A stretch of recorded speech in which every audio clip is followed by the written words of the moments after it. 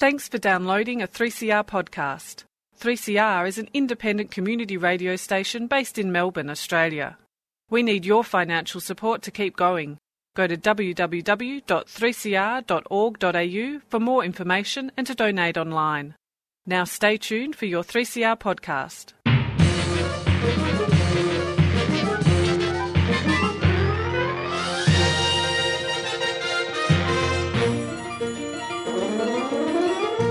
Hello and welcome to Lost in Science. It is, well, it's my favourite science program on the radio or the podcast. Whoever you listen to this, fantastic thing. How about you, Kat and Claire? Hello, I would say this is pretty up there. You don't want to go too far. I mean, we are ourselves. We are rational scientists, so, you have to leave a little bit of room for, potentially there might be another one that comes along. That's true. We need you need the data. You can't prove. Can you prove a negative, or you can't prove? I can't remember which one you can't prove. I think it is difficult to prove a negative. But then don't you see the counterexample? Like if you want to prove something is not true, you just have to find a counterexample to the thing that you thought was. I don't know. In summary, we're great. Yeah, in summary, we're great. I think that's what we're trying to say. Yeah. Philosophy is science, though. Maybe not the topic of today's conversation. What is the topic of today's conversation? Well, we've got Kat Triona, who I believe has some interesting research to share with us. Take it away. Yeah, I'm going to be talking about one of the most distant, brightest objects that we can see, which are quasars. Lovely. So, Claire, what are you bringing to the science table? Well, both Kat and I are going big sort of solar system cosmology, astrobiology for you all today. The science is going to be out of this world. That's right. If you don't know what happened 4.5 billion years ago, researchers can suggest to you, there is a theory that is in fact when a protoplanet around the size of Mars collided into early Earth. And there was such a huge collision that it created the moon. That is quite a claim. And, like you said, for those who might have not noticed that, they probably noticed the moon and thought, where did that come from? That's right. I know. Yeah, that's one of the big questions. Where did the moon come from? And 4.5 billion years ago is when we need to look back to answer that question. So I'm going to talk about some new research that adds some evidence to this theory, and it's made even more special because the name of the Mars-like planet and the name of my daughter are the same.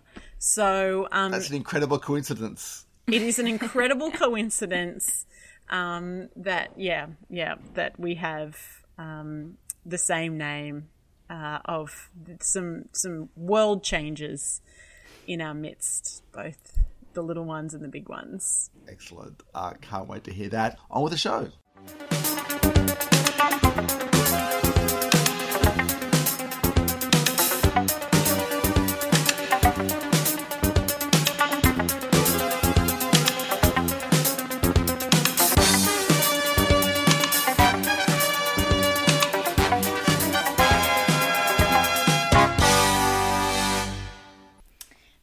Telling you a little bit about quasars.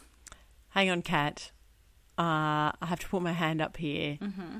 What is a quasar? Is it a laser? Is it a quasi laser? What is a quasar? Well, if I was playing charades, I might do sounds like laser, but I think, perhaps Chris might weigh in here, but I think one of the only things that lasers and quasars have in common, besides the sound, is the fact that they have something to do with light. Ah, okay. Sounds about right, yeah.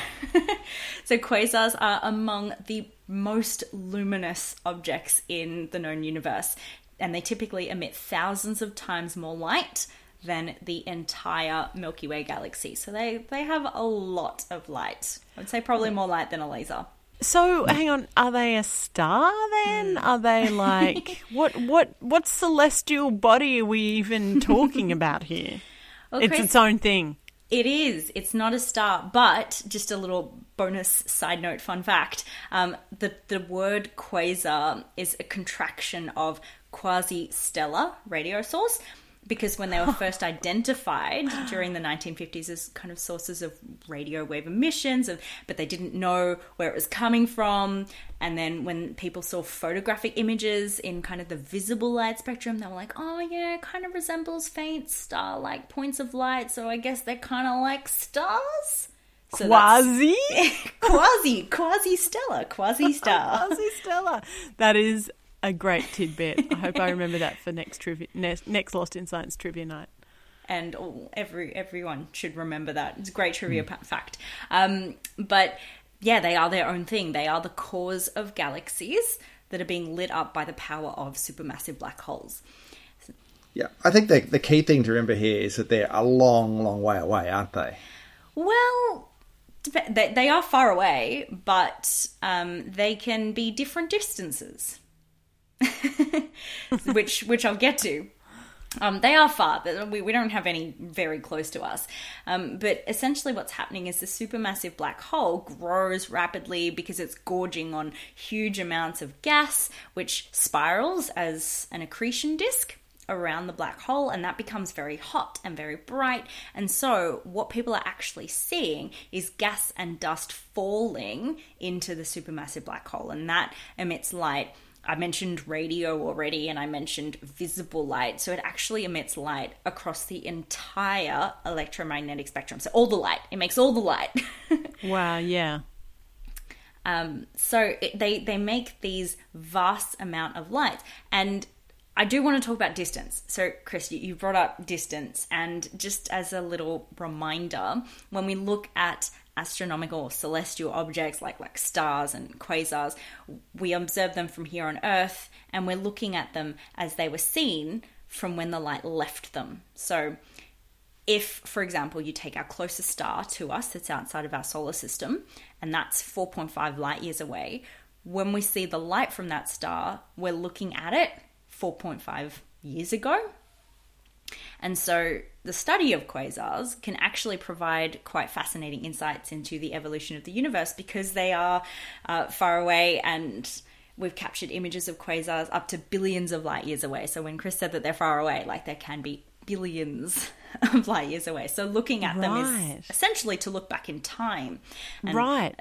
So it's incredibly helpful that they're really, really bright, because the brighter they are, the more the light travels to us, then the longer ago it was, and the more we can understand. Well, yeah, the longer ago it was, the more we can sort of learn about a time when the universe was young, because that light's coming from all this time ago. And quasar activity was more common in the past. So, yeah, Chris, you're right. Like, a lot of them are very far away, and they sort of... They call them the good old days of the universe. The good old days peaking around 10 billion years ago. And the nearest quasars to Earth are still several hundred million light years away, meaning that they're observed now as they were perhaps 600 million years ago or so. So, I think the closest ones are that far away. That's pretty deep. That's pretty recent, though, when you think about it. Like, that's when there was like life on Earth, and that's why I was actually surprised when I saw that, because I knew them as something that were quite far, quite distant. But when I saw that some of them are actually quite close, it's like, not that far away. As you point out, there was life on Earth at that time, and the fact that we can't see quasars closer to us here on Earth doesn't mean that there were never quasars in our kind of little patch or our region of the universe, but it instead means that if they existed around here, it was when the universe was younger. So by now, the light's all gone. We can't see them anymore. But in terms of the furthest quasar away. The record for the most distant known quasar continues to change, but all the candidates are massive cosmic monsters more than 13 billion light years away. And if you think about the Big Bang, that was 13.8 billion years ago, and so this is quite long ago. Quite long ago. Wow. Yeah. I think the record is from in 2021 when a quasar with a supermassive black hole that's more than 1.6 billion times more massive than the sun was observed. And its light is from only 670 million years after the Big Bang. So it's quite old. It's very old. It's very old. Imagine that many candles on your birthday cake. But what I want to share with you today is kind of a record-breaking quasar. So using the European Southern Observatory's Very Large Telescope, very aptly named because it's a pretty large telescope, astronomers characterized a bright quasar, finding it to not only be the brightest quasar, so brightest thing of its kind, but also perhaps the most luminous object ever observed. Whoa. So much light coming from it. Wow. And as they do, they named it something complicated like J0529-4351. Just rolls off the tongue, doesn't it? Yeah, it really does. Lovely name. It needs a bit of a nickname. And that particular quasar, I'm not going to say the name again, is so far away from Earth that its light took over 12 billion years to reach us. So it's also quite old, but it's not the oldest. And as a general sort of rule, the brightest quasars indicate the fastest growing supermassive black holes.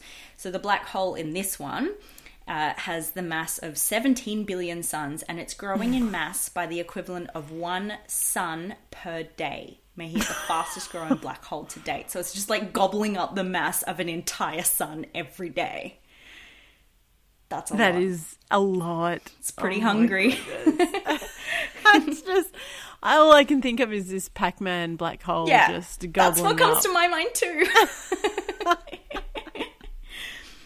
But the one that I talked about before being the furthest, it's eating the equivalent of 25 suns every year. So yeah, that sort of comparison of this one having 1 sun per day, that's pretty fast. So funnily enough, this amazing quasar that breaks the record for being really bright, breaks the record for being like having a black hole that's gobbling up matter faster than we've ever seen. It was hiding in plain sight for so long, or rather, I guess, staring astronomers in the face. So it actually showed up in images from the European Southern Observatory's Schmidt Southern Sky Survey, which dates back to 1980. But it wasn't recognized as a quasar until decades later. And now astronomers at ANU have realized just how incredible it was. So they were looking at the data and they realized it was a quasar, but it required a little bit more work to actually determine that it is so bright and so record-breaking. So finding quasars requires precise observational data from large areas of sky, and the resulting data sets are so large that researchers often use machine learning models to analyze all of that and to tell quasars apart from other celestial objects like stars in particular. So AI again. Yes, AI. Good old AI. But the problem with AI is that it's trained on existing data, which limits the potential candidates to objects that are similar to what is already known, like what we already know and what the computers and the AI can know. But if a new quasar like this one is brighter than anything we've seen before, the program just rejects it and classifies it as a star that's actually not too far away from Earth. So it took this sort of automated analysis passing over it, and then the researchers going, hang on a second. So the ANU researchers identified it as a quasar, and then they actually paired it with some observations from the Very Large Telescope in the Chilean Atacama Desert, and doing so, pairing the data together, they could establish, okay, this is indeed a quasar, and it's really bright, brighter than we've ever known. So there we go. That's a lovely combination of humans plus AI finding this great thing. So, yeah, we've got beautiful, bright objects in the sky. Are they stars? Are they quasars? Don't ask the computers. Yeah. Science, the final frontier.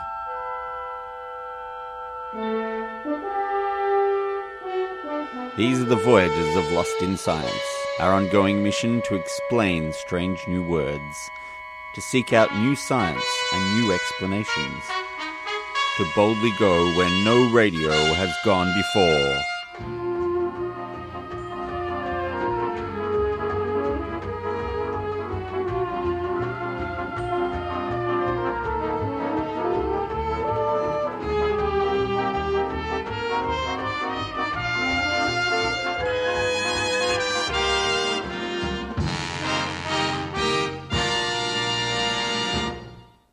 So there are some big questions about how the Earth came to be.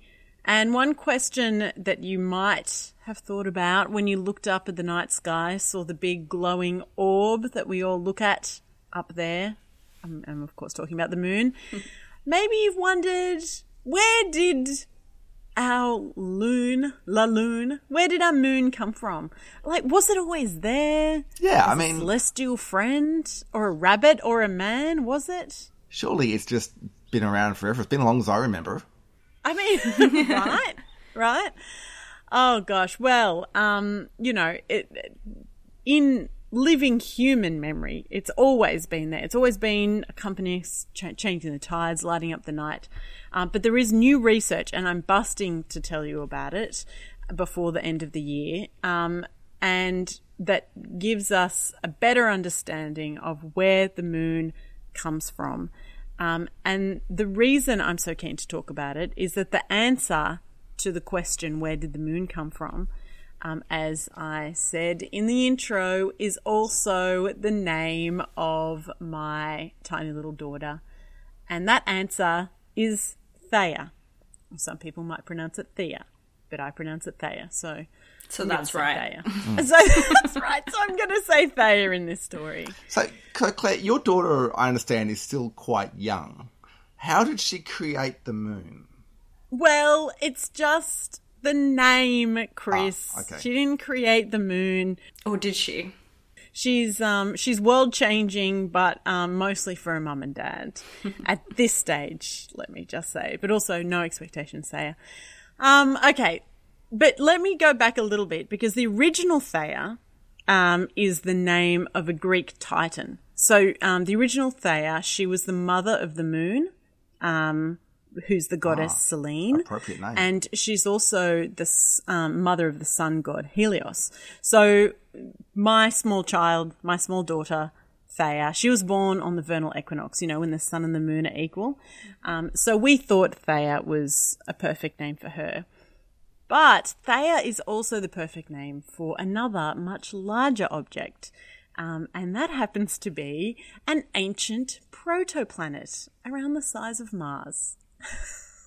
And scientists called this supposed ancient protoplanet Thea because it collided with, they hypothesized that it collided with the Earth 4.5 billion years ago, smashing everything into pieces and creating a whole lot of havoc, which then created the Earth as we know it and love it and call home, and more importantly, creating a satellite that wasn't there before, the moon. So a great name, huh? Thea.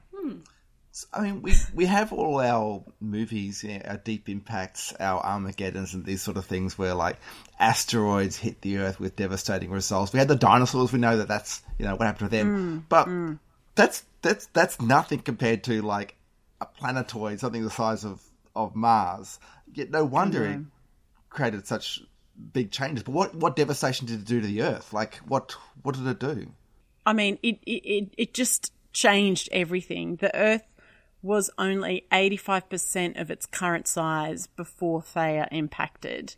And then it created the moon, and then just made Earth a lot bigger as well, and has sort of just changed everything. And I'll talk a little bit about exactly what it changed in the rest of the story. But yeah, it's been a theory. It's also known as the giant impact theory, the big splash, which I like. The big splash implies wet. To me, anyway. It does. That's right. Maybe there was water 4.5 billion years ago. Something they're not telling us. Or was the rock all molten when it happened? Well, the rock.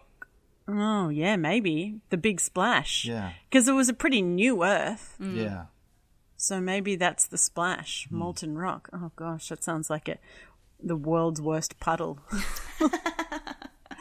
It's also called the Theia impact. And yes, as the name suggests, the moon was formed from these remnant ejections of this collision between the early Earth and Theia. And interestingly, this theory, it goes back quite a way. So it was originally suggested in 1898 by a scientist called George Darwin. And he hypothesized that the Earth and the moon came from one single body, but didn't quite talk about sort of that it was this protoplanet Theia. And then in 1946, Reginald Daly hypothesized that the moon was caused by an impact with the Earth. And yes, it would have been a incredibly huge impact. So it melted most of Earth and Theia. So it was such force that both planets melted and reformed. Like I said before, Earth a lot bulkier, and meanwhile, huge amounts of dust and rock were blasted into orbit. So for a little while there, Earth, I guess, would have had some rings around it. Oh, wow! And then they came together and coalesced to create the moon. So this giant impact hypothesis, it sounds pretty amazing, and by all accounts it explains a lot about what we know about the Earth and the moon. But like all good theories, it has to be supported, and we need evidence for this collision, this hypothesized collision.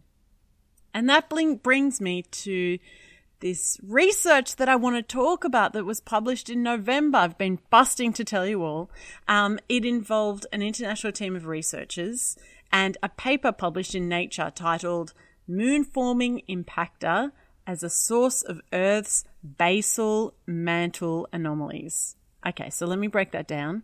The moon-forming impactor here is, of course, our dear Theia, our Mars-sized planet, and Earth's basal mantle anomalies, try saying that 10 times fast, are in fact these, I guess, continent-sized blobs that are buried deep, deep, deep, deep inside the Earth's mantle beneath Africa and the Pacific Ocean.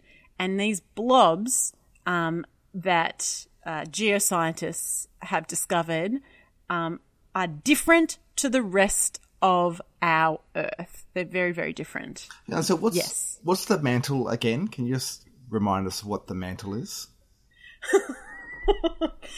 Isn't it the just above the core of the Earth? Yeah, so there's like the core, and then there's the mantle, and then there's the crust.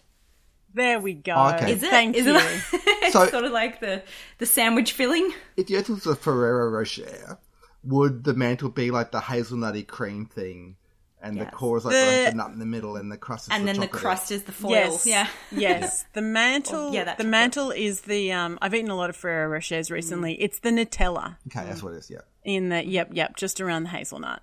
Yep. but it's bigger Exactly. because it's most of the Earth is the mantle, like the biggest part, isn't it? Like the thickest part. Yes, Yep. it is the thickest part. Yep. And so there's these blobs that have been discovered in the mantle, in our Nutella mantle, then technically known as large, low-velocity provinces. Just these names. They were originally discovered by seismologists, but exactly where they came from, what was going on with them, it's never been clear, and it's certainly never been linked to Theia, a potential collision with a Theia-like, Mars-like planet 4.5 billion years ago. That is until the researchers from the California Institute of Technology and Shanghai Astronomical Observatory, they used computer simulations to look at the giant impact between Theia and Earth and convection currents inside Earth, inside the mantle. And according to these simulations, the collision between Earth and Theia would have melted the upper half of the Earth's mantle. So that allowed a big chunk of Theia, the planet, maybe even around 10% of this planet, to get into the Earth's mantle, penetrate its way in, and gradually sort of start sinking down. Oh, wow. So then over the next 4.5 billion years, with convection within the Earth, sort of starts moving these blobs of what used to be part of Theia through the mantle, and we start to see these blobs take the form that we see today. Now, these blobs are 2,500 kilometres buried deep down in the Earth, but they are slightly denser than the surrounding mantle rock. So they're very close to the boundary with the Earth's core. So they have been moving slowly through the mantle towards the core. Now, the next steps will be to verify these computer simulations with some actual moon rock. They're hopefully, sometime in the future when space missions get back to the moon, hoping to get some rocks from the mantle of the moon back to Earth so we can do some chemical signature work of the blobs on Earth and the mantle on the moon. Okay. And if they're the same, then, hey presto, we've got ourselves a Theia Earth planet meld, which is pretty cool as well. Wow.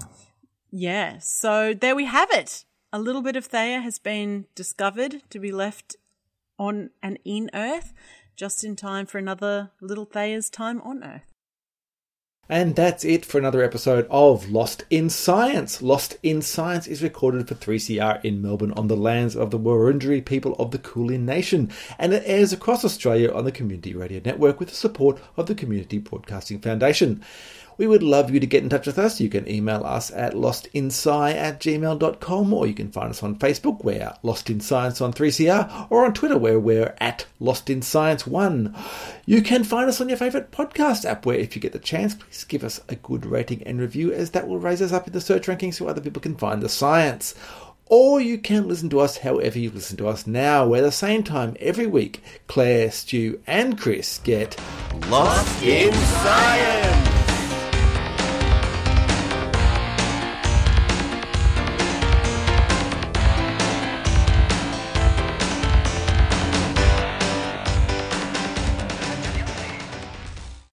Thanks for listening to a 3CR podcast.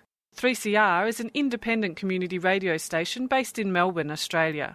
We need your financial support to keep going. Go to www.3cr.org.au for more information and to donate online.